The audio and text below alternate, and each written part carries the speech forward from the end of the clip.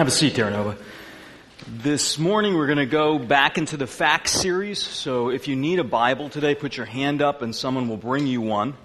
And you'll be able to follow along as we look at several texts. But before we head into the fact on dating and marriage and divorce, I'd be remiss if I didn't take a moment to address fatherhood and in that childhood. It is a hard task to be called to be a father.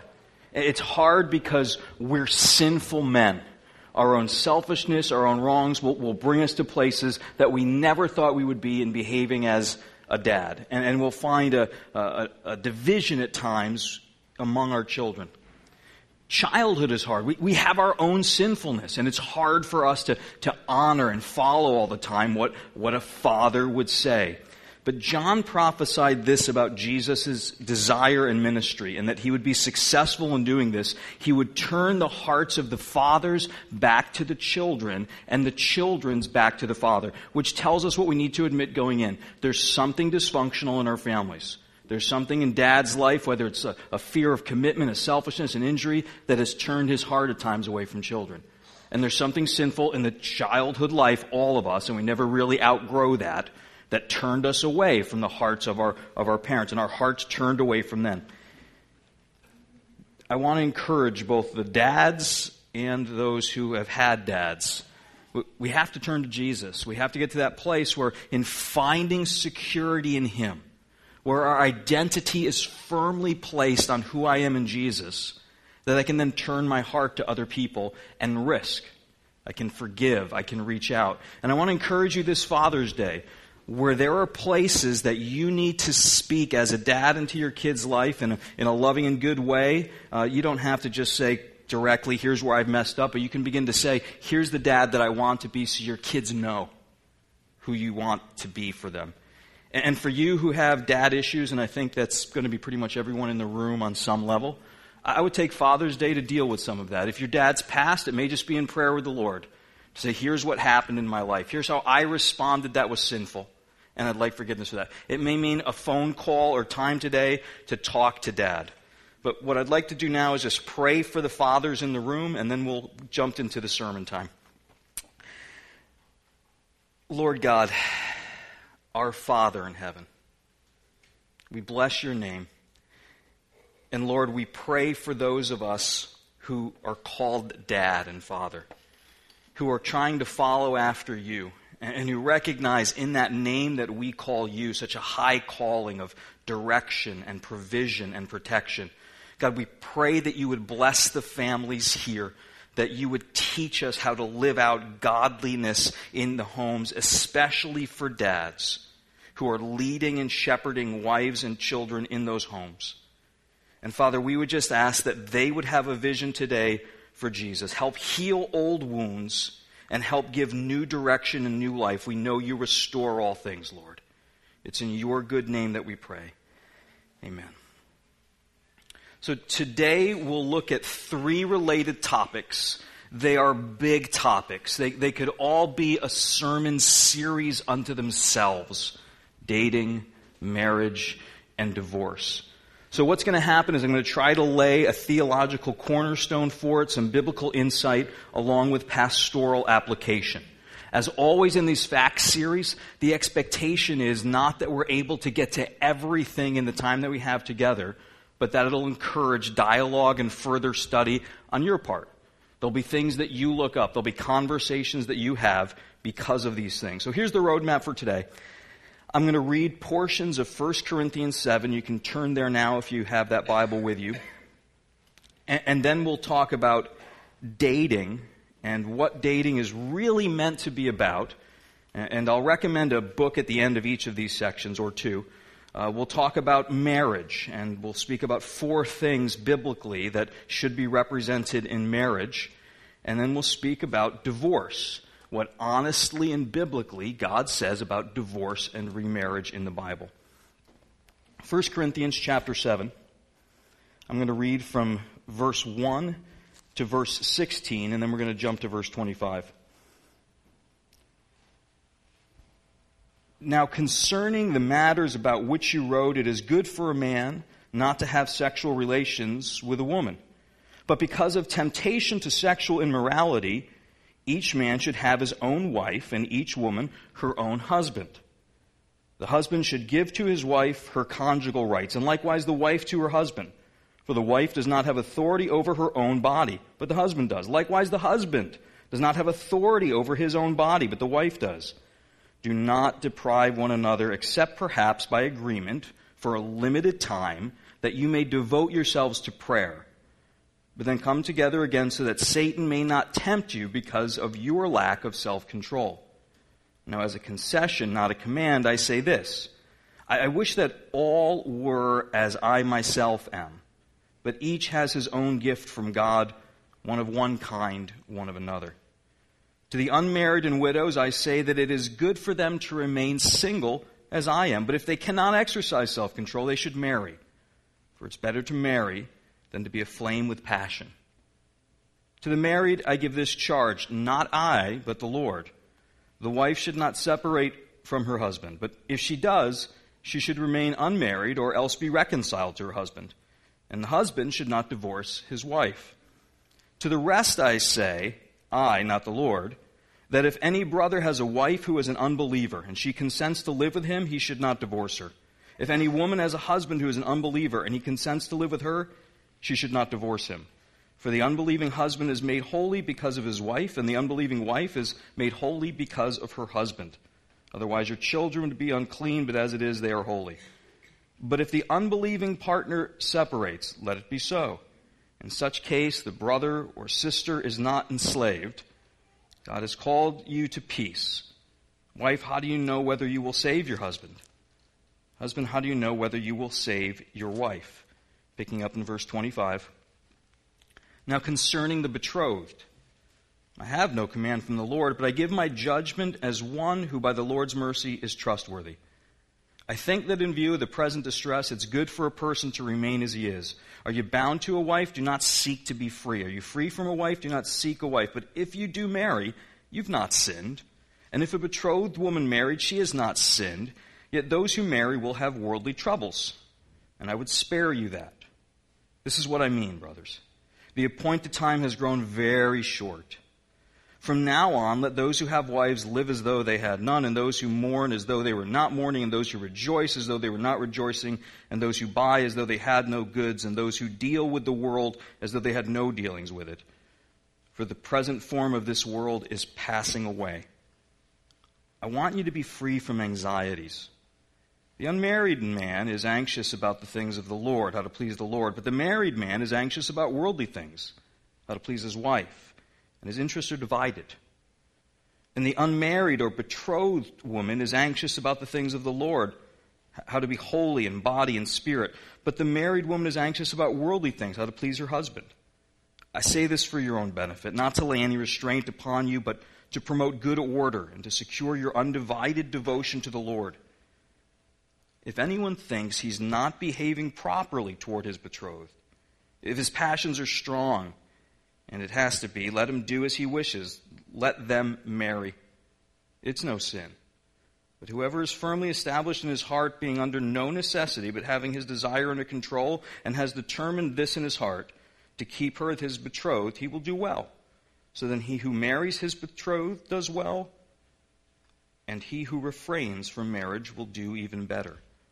A wife is bound to her husband as long as he lives. But if her husband dies, she is free to be married to whom she wishes, only in the Lord. Yet it is my judgment, she is happier if she remains as she is. And I think that I too have the Spirit of God. Let's pray together. Father in heaven, well, your word gives us so much. It's hard sometimes to take in all that it's saying, all the direction, all the advice, all the counsel towards godliness. So God, we pray your help today, that the presence of your Spirit would open hearts. I'm praying, Lord, especially for those who are hurt or afraid of this topic, that they would be open to what you have to say today for them. And I'm praying, Lord, for those who would think the topic has nothing to do with them because there are only one position and not all three of them, that you would show them that there's godly things to be learned in all of these places that we go to today. And so, Holy Spirit, convict us of our sin. that it could be removed, the idols that we love taken out, and more space be made for Jesus in our hearts. In his name we pray. Amen. So we come to a place where first we want to start with dating. The question of why date, how to date, who do we date? These are important questions, and they really deserve serious attention because, as my father said to me, choose your spouse and your job very carefully.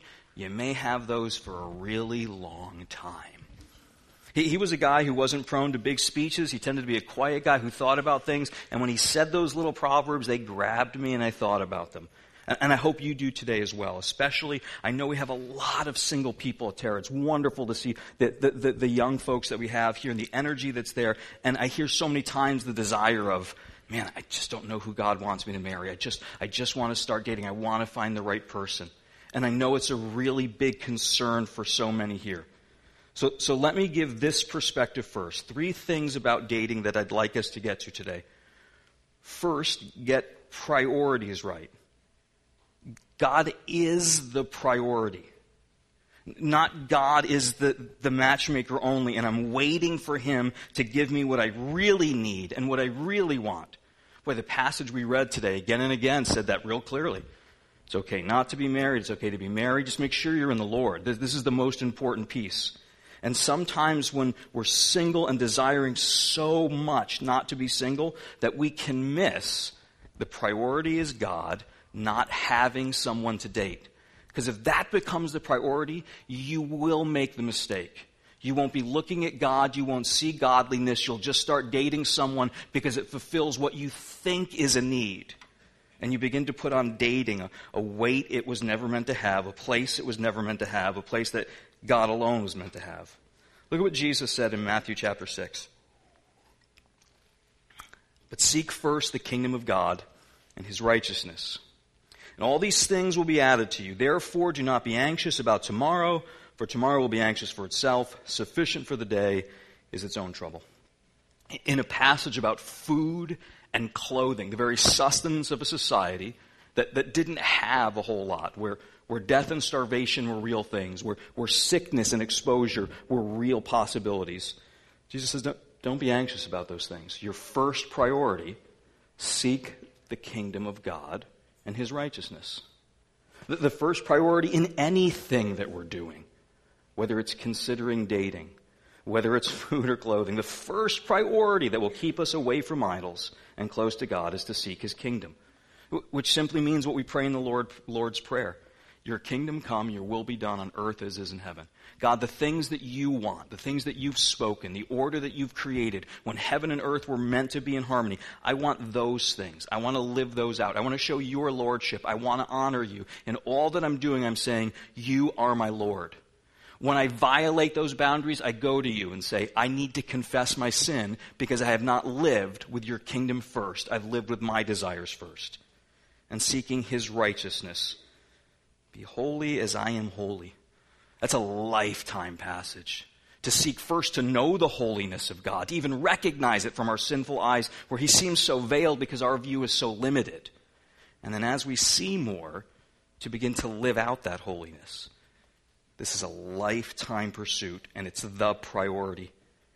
Romans 12, Paul will say it this way, I appeal to you, therefore, brothers, by the mercies of God, thank the Lord for that, to present your bodies as a living sacrifice, holy and acceptable to God, which is your spiritual worship.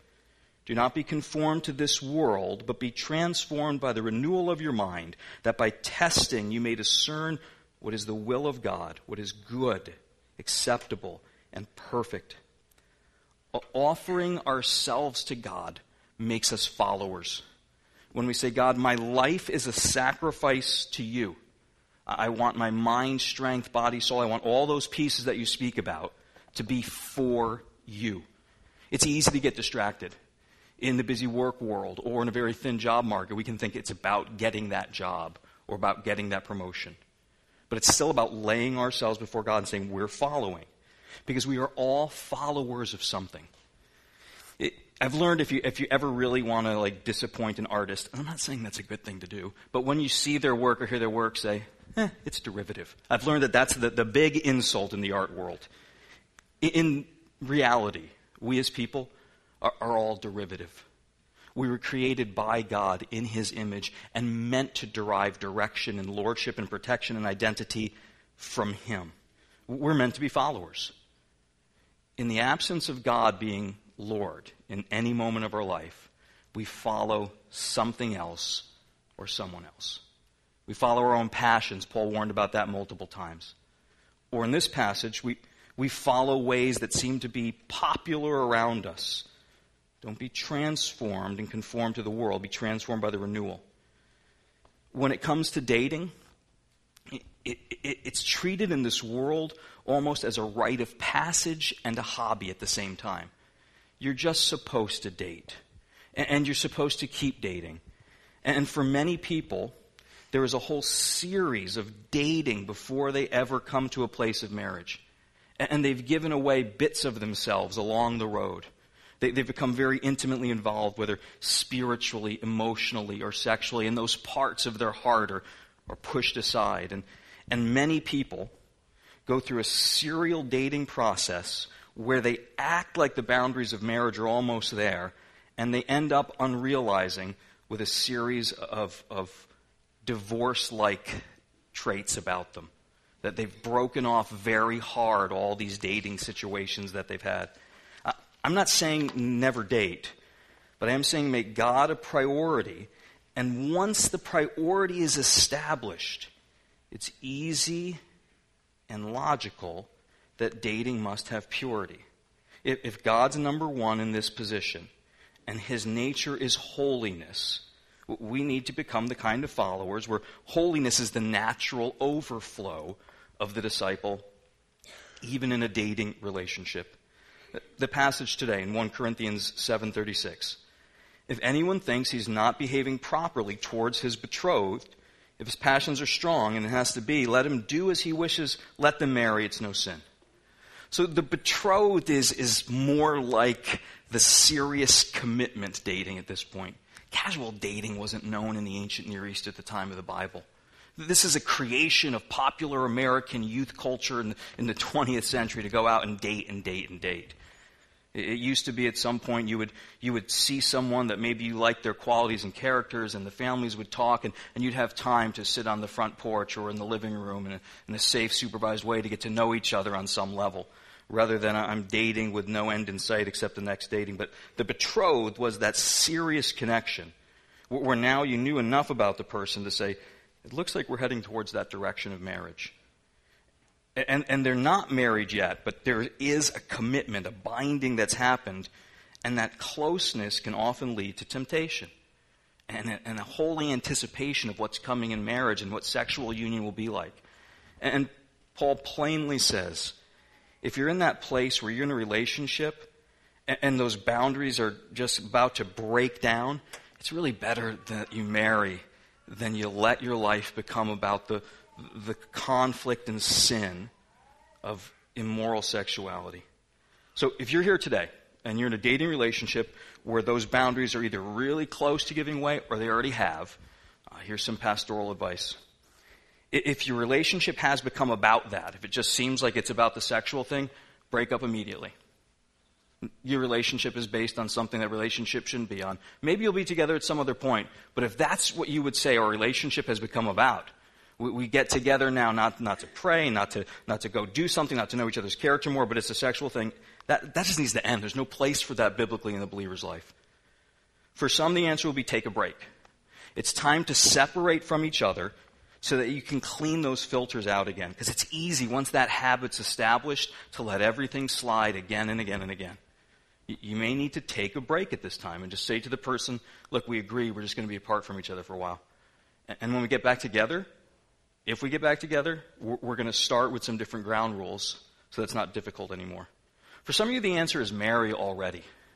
It's time for you to be a man and to say sexuality is a good thing with my wife. A wife means I have to be responsible. I have to commit to this person. I have to provide for this person. I have to get a job and be the man. It's time for you to say, you know what? I'm going to stop pretending that my dating sexuality is, one, actually satisfying me, actually pleasing God, or actually making me more of a man. And I'm going to come to the point where I should be honest before God. I'm going to repent of those things, and I'm going to let this woman know I really blew it beforehand, and now I'm going to ask you to do something really difficult and trust me to lead even though I've been ungodly. And I'm going to begin this married life together. You're going to need some counsel for that, but for some of you, that will be the answer. It's not just a purity sexually that's needed, but a purity spiritually. 2 Corinthians 6:14 says, "Do not be unequally yoked with unbelievers. For what partnership has righteousness with lawlessness, or what fellowship has light with darkness?" Context, there's some argument of what Paul would have in his mind. The word there on equally yoked is only used in the Greek language in one other place in a translation of the Old Testament into Greek where it talks about animal breeding and what animals you shouldn't be crossbreeding. The only other place it's mentioned has a sexual mating context to it. But maybe Paul's thinking about the warnings of Deuteronomy 20 for an agrarian society, not to yoke, to put together in that binding piece of wood to pull on the plow, the ox and the donkey, that it just won't work. They're different animals with different minds and different intents, and if you put them together in that collar, they'll pull differently, they'll want to do things at different speeds, and it just won't work. You can't be in a place where you're dating the unbeliever and thinking, we're going to get married and it's going to be a happy marriage. Sometimes what you'll do is start to tell yourself rationalizations that the person who really doesn't love Jesus, who really doesn't read their Bible, who really isn't too concerned about sin, is actually a believer because you want to date and marry them so badly. And you'll start to come up with excuses. Well, they did mention God once. I heard the guy plainly. He hit his foot and he said God's name, and so I know he's a believer. He talks a lot about church. Why he won't go to church with me. So he must be a believer to talk about church that much. Here's what will happen if you end up marrying unequally yoked. You won't have the same basis on any level. The believer is to love the Lord God with all their heart, all that's the immaterial being of their soul and their feelings, all their mind, all their intellectual directions, and all their strength, all their bodily work.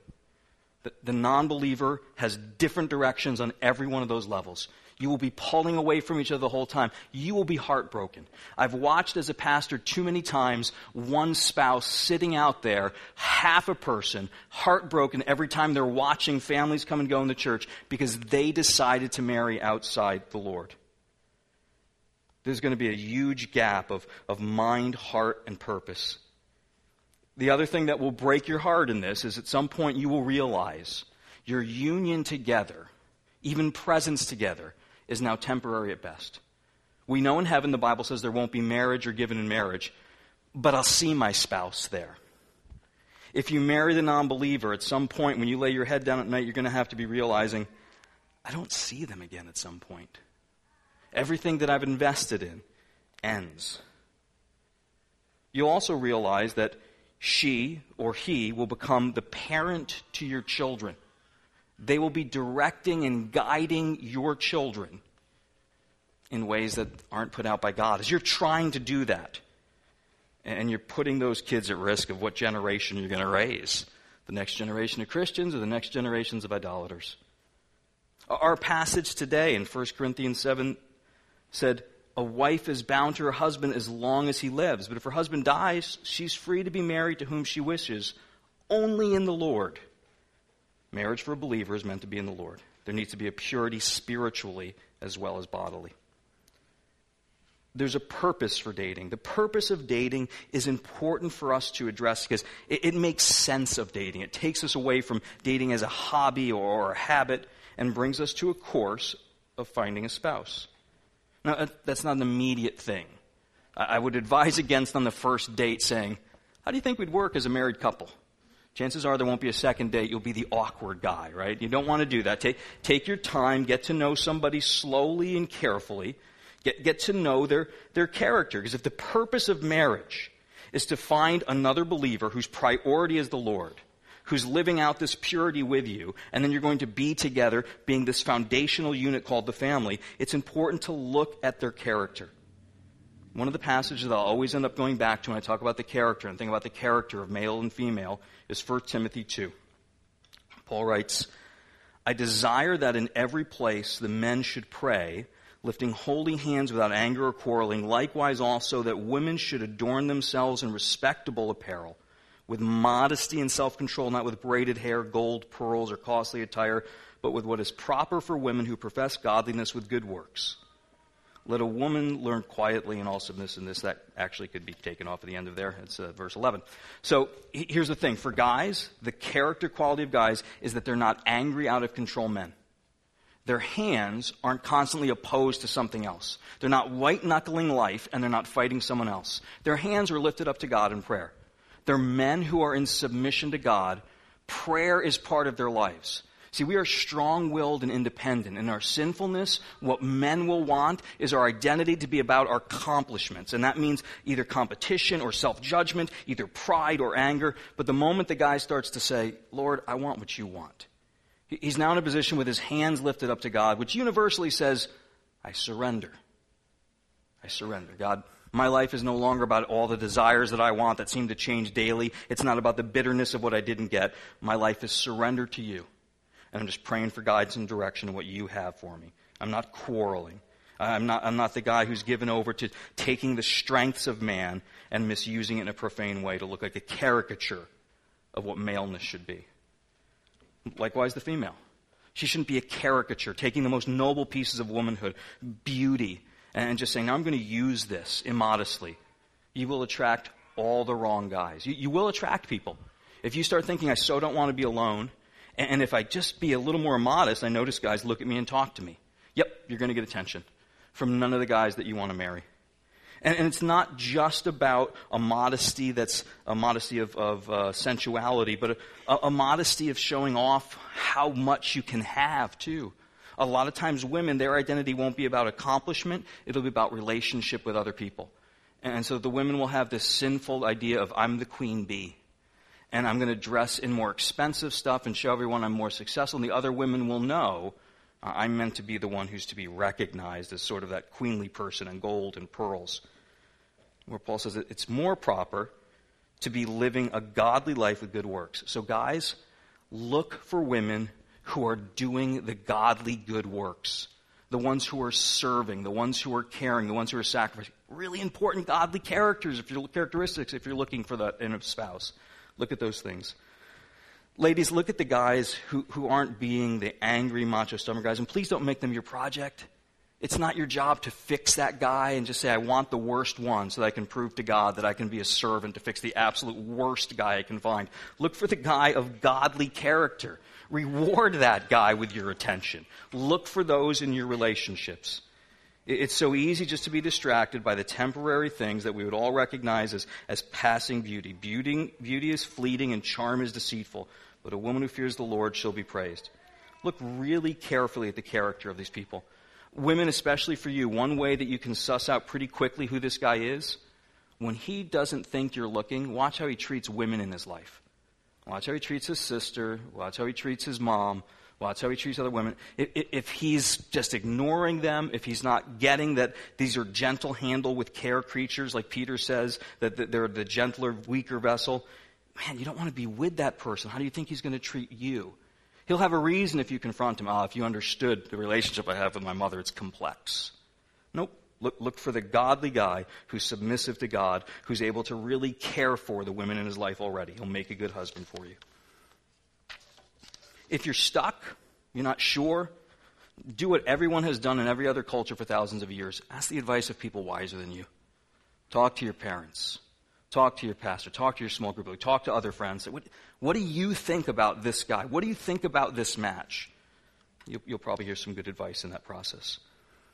Because ultimately, dating in this context of priority and purity is meant to lead to marriage. The question about marriage that I received is really a practical one. What makes a good marriage?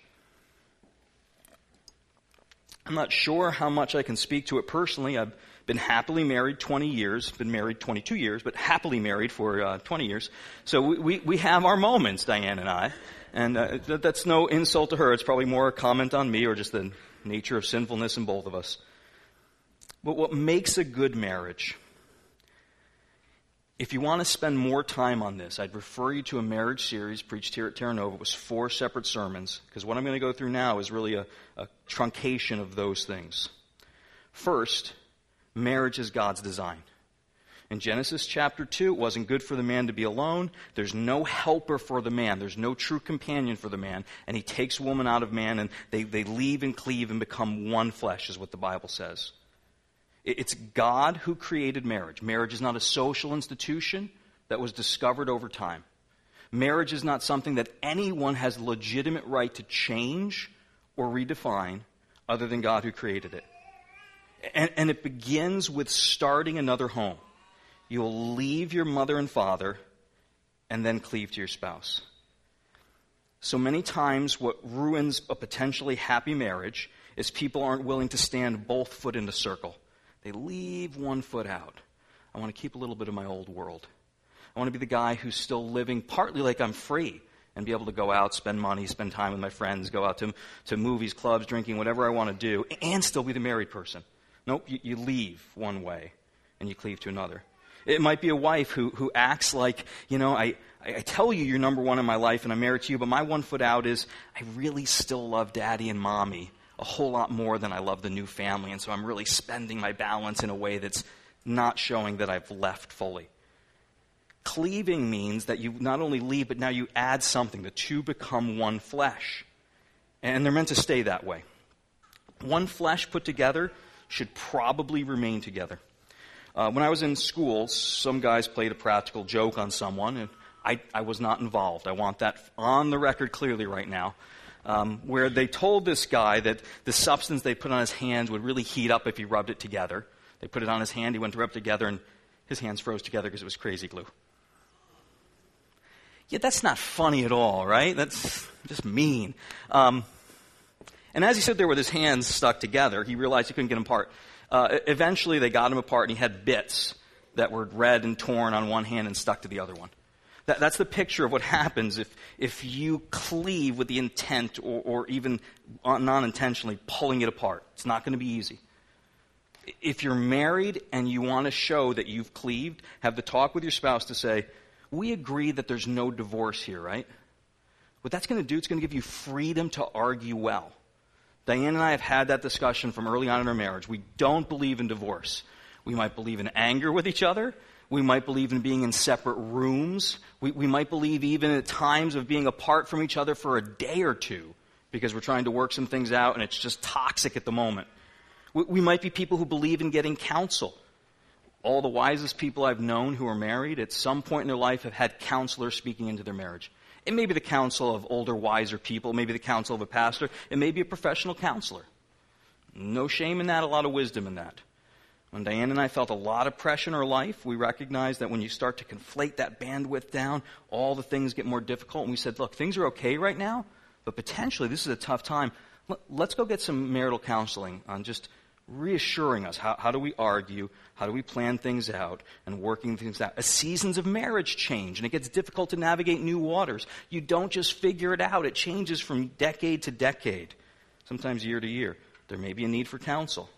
If we're going to say we don't believe in divorce, we have to believe in cleaving better and better. Just as a practical piece of wisdom on cleaving, I think we emotionally cleave too, just to that man or to that woman. So Diane and I made a covenant that we don't have any friends, confidants of the opposite gender. We don't have the guy that she gets together for lunch with or the girl that I just call to talk through my problems. We just don't do that. I maybe can't find a verse for it, but here's how I would put it, and this is, probably the poetic side of me who studied literature and thought about these things, but I would say it's stupid. That's the word that I would use to describe if you're married and you decide, I'm going to have this really close relationship with some of the opposite sex. You're just aggressively stupid. There's a calling that Paul links to creation. Flip over in your Bibles to Ephesians chapter 5. Ephesians 5 talks about the roles of a husband and wife in marriage. Ephesians 5:22. Wives, submit to your husbands as to the Lord. The husband's the head of the wife, even as Christ is the head of the church, his body, and is himself its Savior.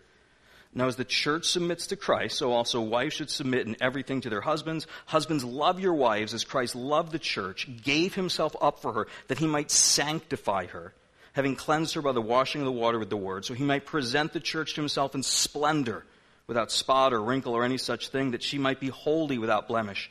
In the same way, husbands should love their wives as their own body. He who loves his wife loves himself.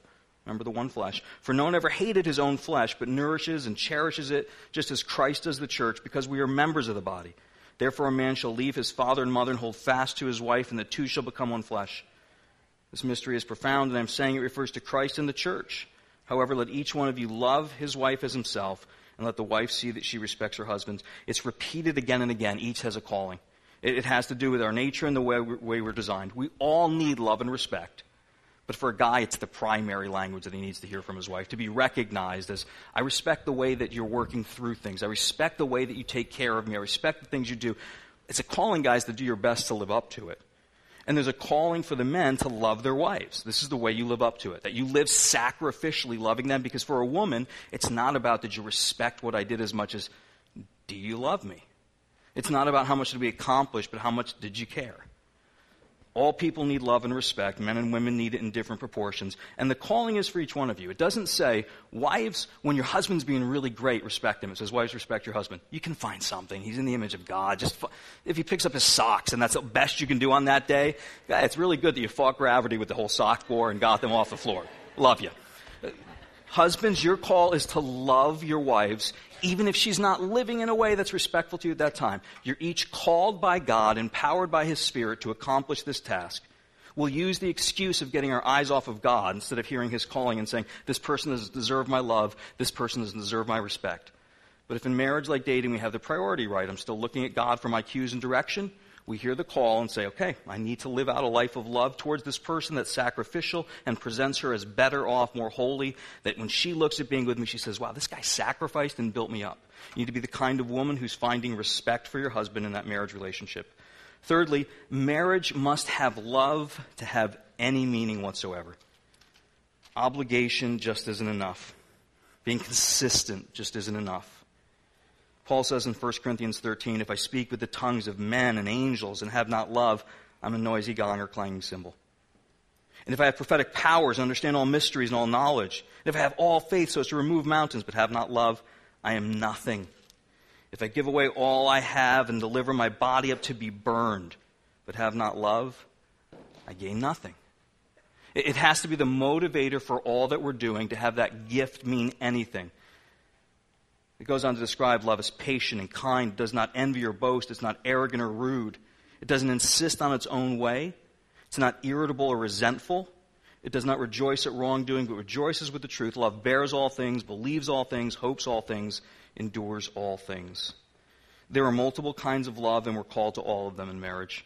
There's the eros love of sensuality, and it's not just sexuality. It can be a passion for something that you share with your spouse. There's the philos love of friendship, that face-to-face in life, you're able to go through this journey together.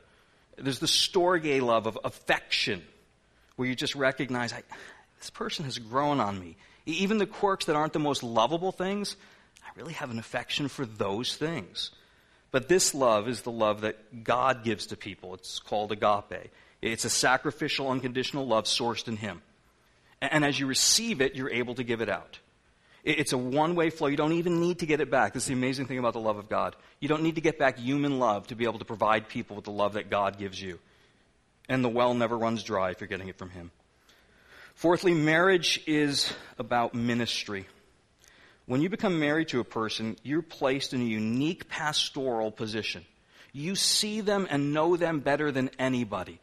Other people see our most careful face. We're living resumes most of the time.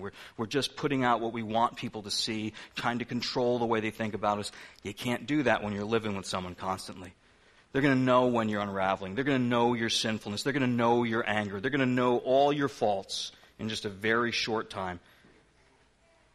And the goal becomes for you to become a pastoral, a caring, a disciple-making influence in that person's life, because you're the person who gets to see that.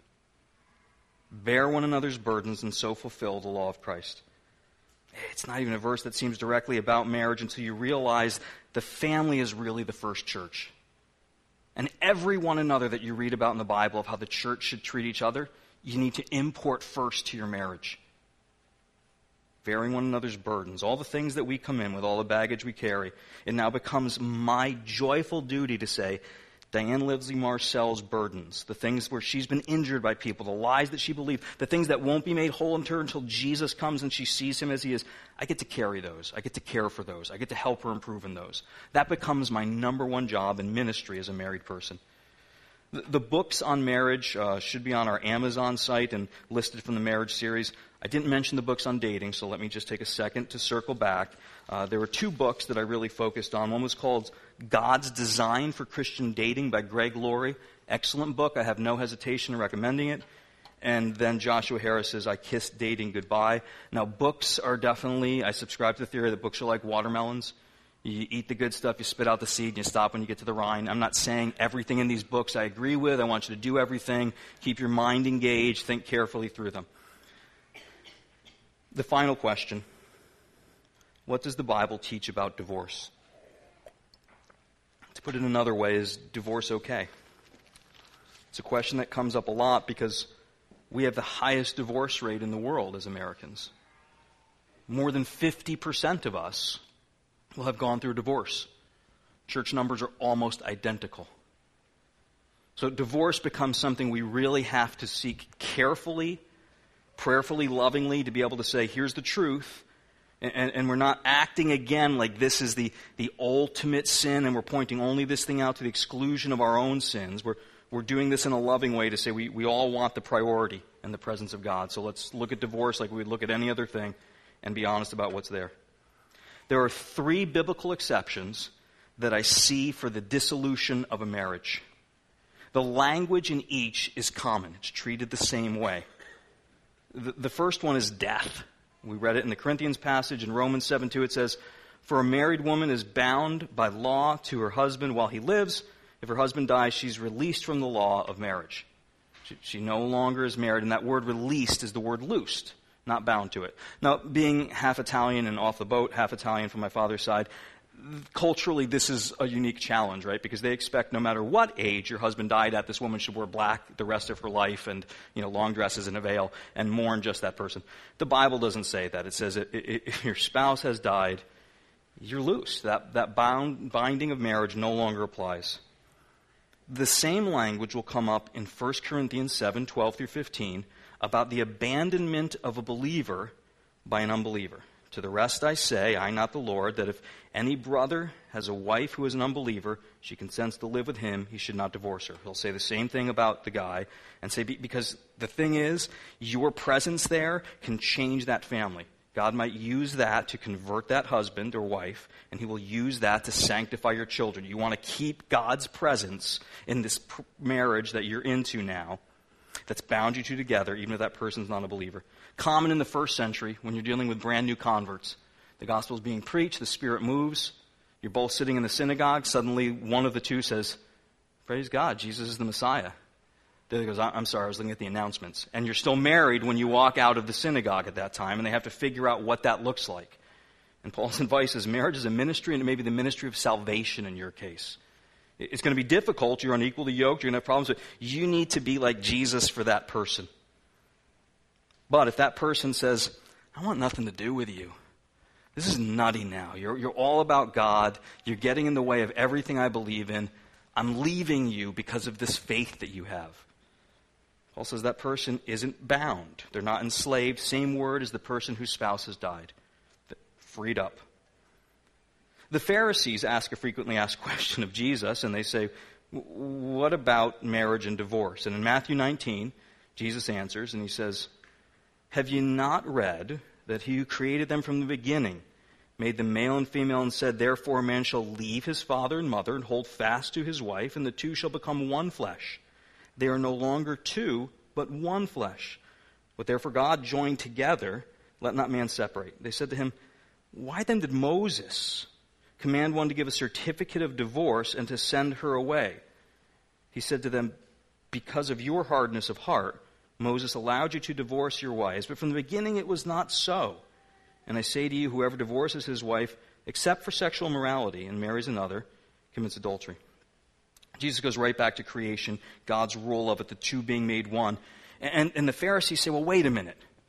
We have a biblical rule that says you can give a certificate of divorce. In a patriarchal society, it was only for men to give the certificate of divorce to women. And Jesus then sheds some light on it and says, all of that stuff, only the men being able to do it, Moses saying you can do it, is all about your sinfulness. The hardness of your hearts, because you couldn't serve each other. Because you became so annoyed that you just wanted to throw it away and start again. You need the law when you're a sinful person. The Ten Commandments come after the fall, not in the garden. When our hearts are right with God, we don't need to be told, by the way, worship God and not idols. By the way, don't kill, don't steal, don't commit adultery. One pastor once said, if you love God, you can then do whatever you want. Paul would say, against love, there is no law. If you love your God, love your neighbor yourself, it's all working out properly. But in this case, Jesus says, if there is an exception, here's what it is. It's based on sexual immorality. They can divorce because of that. And the exception is both for the marriage being dissolved and for the remarriage. You're not committing adultery. If your spouse has gotten involved in sexual immorality, they're having an affair, and they're non-repentant. They don't want anything to do with you anymore. You're freed up if that divorce goes through. Here's something, though, that we need to say very plainly. Just because there's sexual immorality in a marriage does not mean it has to be over. There are many places in the Bible where God places himself in the position of a spouse who's had a people who's cheated on him and says, I'm going to be faithful. I will restore this. I've seen many marriages that are strong, maybe even stronger than before the break happened, that stayed through an incident of sexual morality and said, we can still be committed to each other. The person wanted to repent, left what was going on, and the couple had to figure out, well, now we have no exception anymore. They're not unrepentant and staying in that constant state of sexual morality. And they worked it out. Love God and do what you will is kind of the code for avoiding some of these things, but it's going to happen. There are exceptions. If Moses, the lawgiver, gave exceptions, I'm not sure we're ever going to be able to make everything right in this situation. And then we come to the question, is there remarriage after divorce? So the church has taught a lot of things on this, and I'll be very transparent with you. On no other topic, not even the end times, have I just changed more often in my early years as a Christian trying to figure out, well, what does it say? Then I landed on the place that I think is biblical, where if you're loosed, like when a spouse has died, you're free to be married. If you're loosed when that person who is an unbeliever has left you, you're free to be married. If you're not committing divorce or adultery and not committing adultery and remarriage after sexual immorality has ruined a marriage, you're free to remarry. In those three exceptions, the marriage is loosed. And you're absolutely fully loosed. Best book on this is Jay Adams' book on divorce and remarriage. If there are exceptions that you feel you have, maybe the civil right of just not being able to have life get along, irreconcilable differences, the Bible doesn't speak to those as exceptions. If you just don't like the way the person is treated, the Bible doesn't speak to those as exceptions. There are a lot of people who need help with their marriage. I don't know why we're too proud to get it. The divorce rate is so high because we won't follow through on the ministries we're supposed to do and the help that we're going to need. I want to encourage you, if you're in a place where you're at all concerned about dating, marriage, and divorce and remarriage in your life, reach out to somebody and talk this through. It may be a small group leader, it may be one of the pastors. Don't suffer in this area. This could be a long, long time impact. Let's honor God. Let's make his kingdom right by putting him first in this. Because the Lord weighs in, and it's not just with law. We don't want to do that. When the church just speaks law about divorce and remarriage, there's no love there. Without love, we're nothing. Malachi 2:16, he says, "For the man who does not love his wife but divorces her, says the Lord, the God of Israel, covers his garment with violence. He's pulled that flesh apart, says the Lord of hosts. So guard yourselves in spirit and do not be faithless." What he'll say is, I hate divorce in the very next passage. There's a reason he hates it. It's so painful for that couple. He loves us. The Heavenly Father loves us. He loves his people faithfully when we've stepped aside in unbelief, even when we were unbelieving in him and unaware of him, while we were at enmity with him. Christ died for us, the just for the unjust. Even in the imbalance, he didn't dissolve the relationship when unequally yoked. He loved us. He loves us with an enduring love.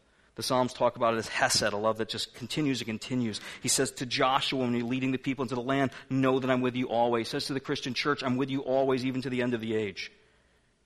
Lord, even when we commit sexual immorality and you could divorce us, yeah, he'll stay with us to the end of the age. We have confession and forgiveness, and we know what it is to be cleansed from those things. The band's going to come up, and we're going to celebrate a communion with God. It's a place where we come to him and say, Lord, I'm called your bride, the church. It's the mystery of that being made one, of those two things, the sinner and the Holy One being brought together. And I recognize there are places that seem so unequally yoked in the way that I pull away from you. But you're faithful. You're faithful to give your obedient Son as a sacrifice for my sin. And Lord, I recognize my sin, but I recognize you'll still be there. You won't put me away. And so I want to encourage everyone to come up today. And if you're at a place in your obedience and faith where you recognize I'm a sinner, Jesus came to die to save sinners. I can be fully saved, fully bonded to God forever. He won't leave me if I place that faith in him. Come up and receive. Take the bread, dip it in the wine or the juice, and receive not just the physical, but the spiritual commitment that God has offered to us. Let's pray together. Father in heaven, God, I just sense a heaviness over this topic. There's a lot of change of direction. There's a lot of hurt and confusion. Would you do a work of clarification and healing in this room? Where there's confusion, God, we know that you're not the author of confusion. We pray that you would speak directly to people and show us exactly where we're deceiving ourselves or been lied to and can follow a right path. God, where there's hurt and brokenness, we pray for healing. We know you're fully capable of raising the dead, so we know that you can raise up our hearts to a place of being whole again. We're not helpless and cast aside. Would you please do that in all the relationships in this church so that it would reflect you more fully for your glory. In Jesus' name, amen.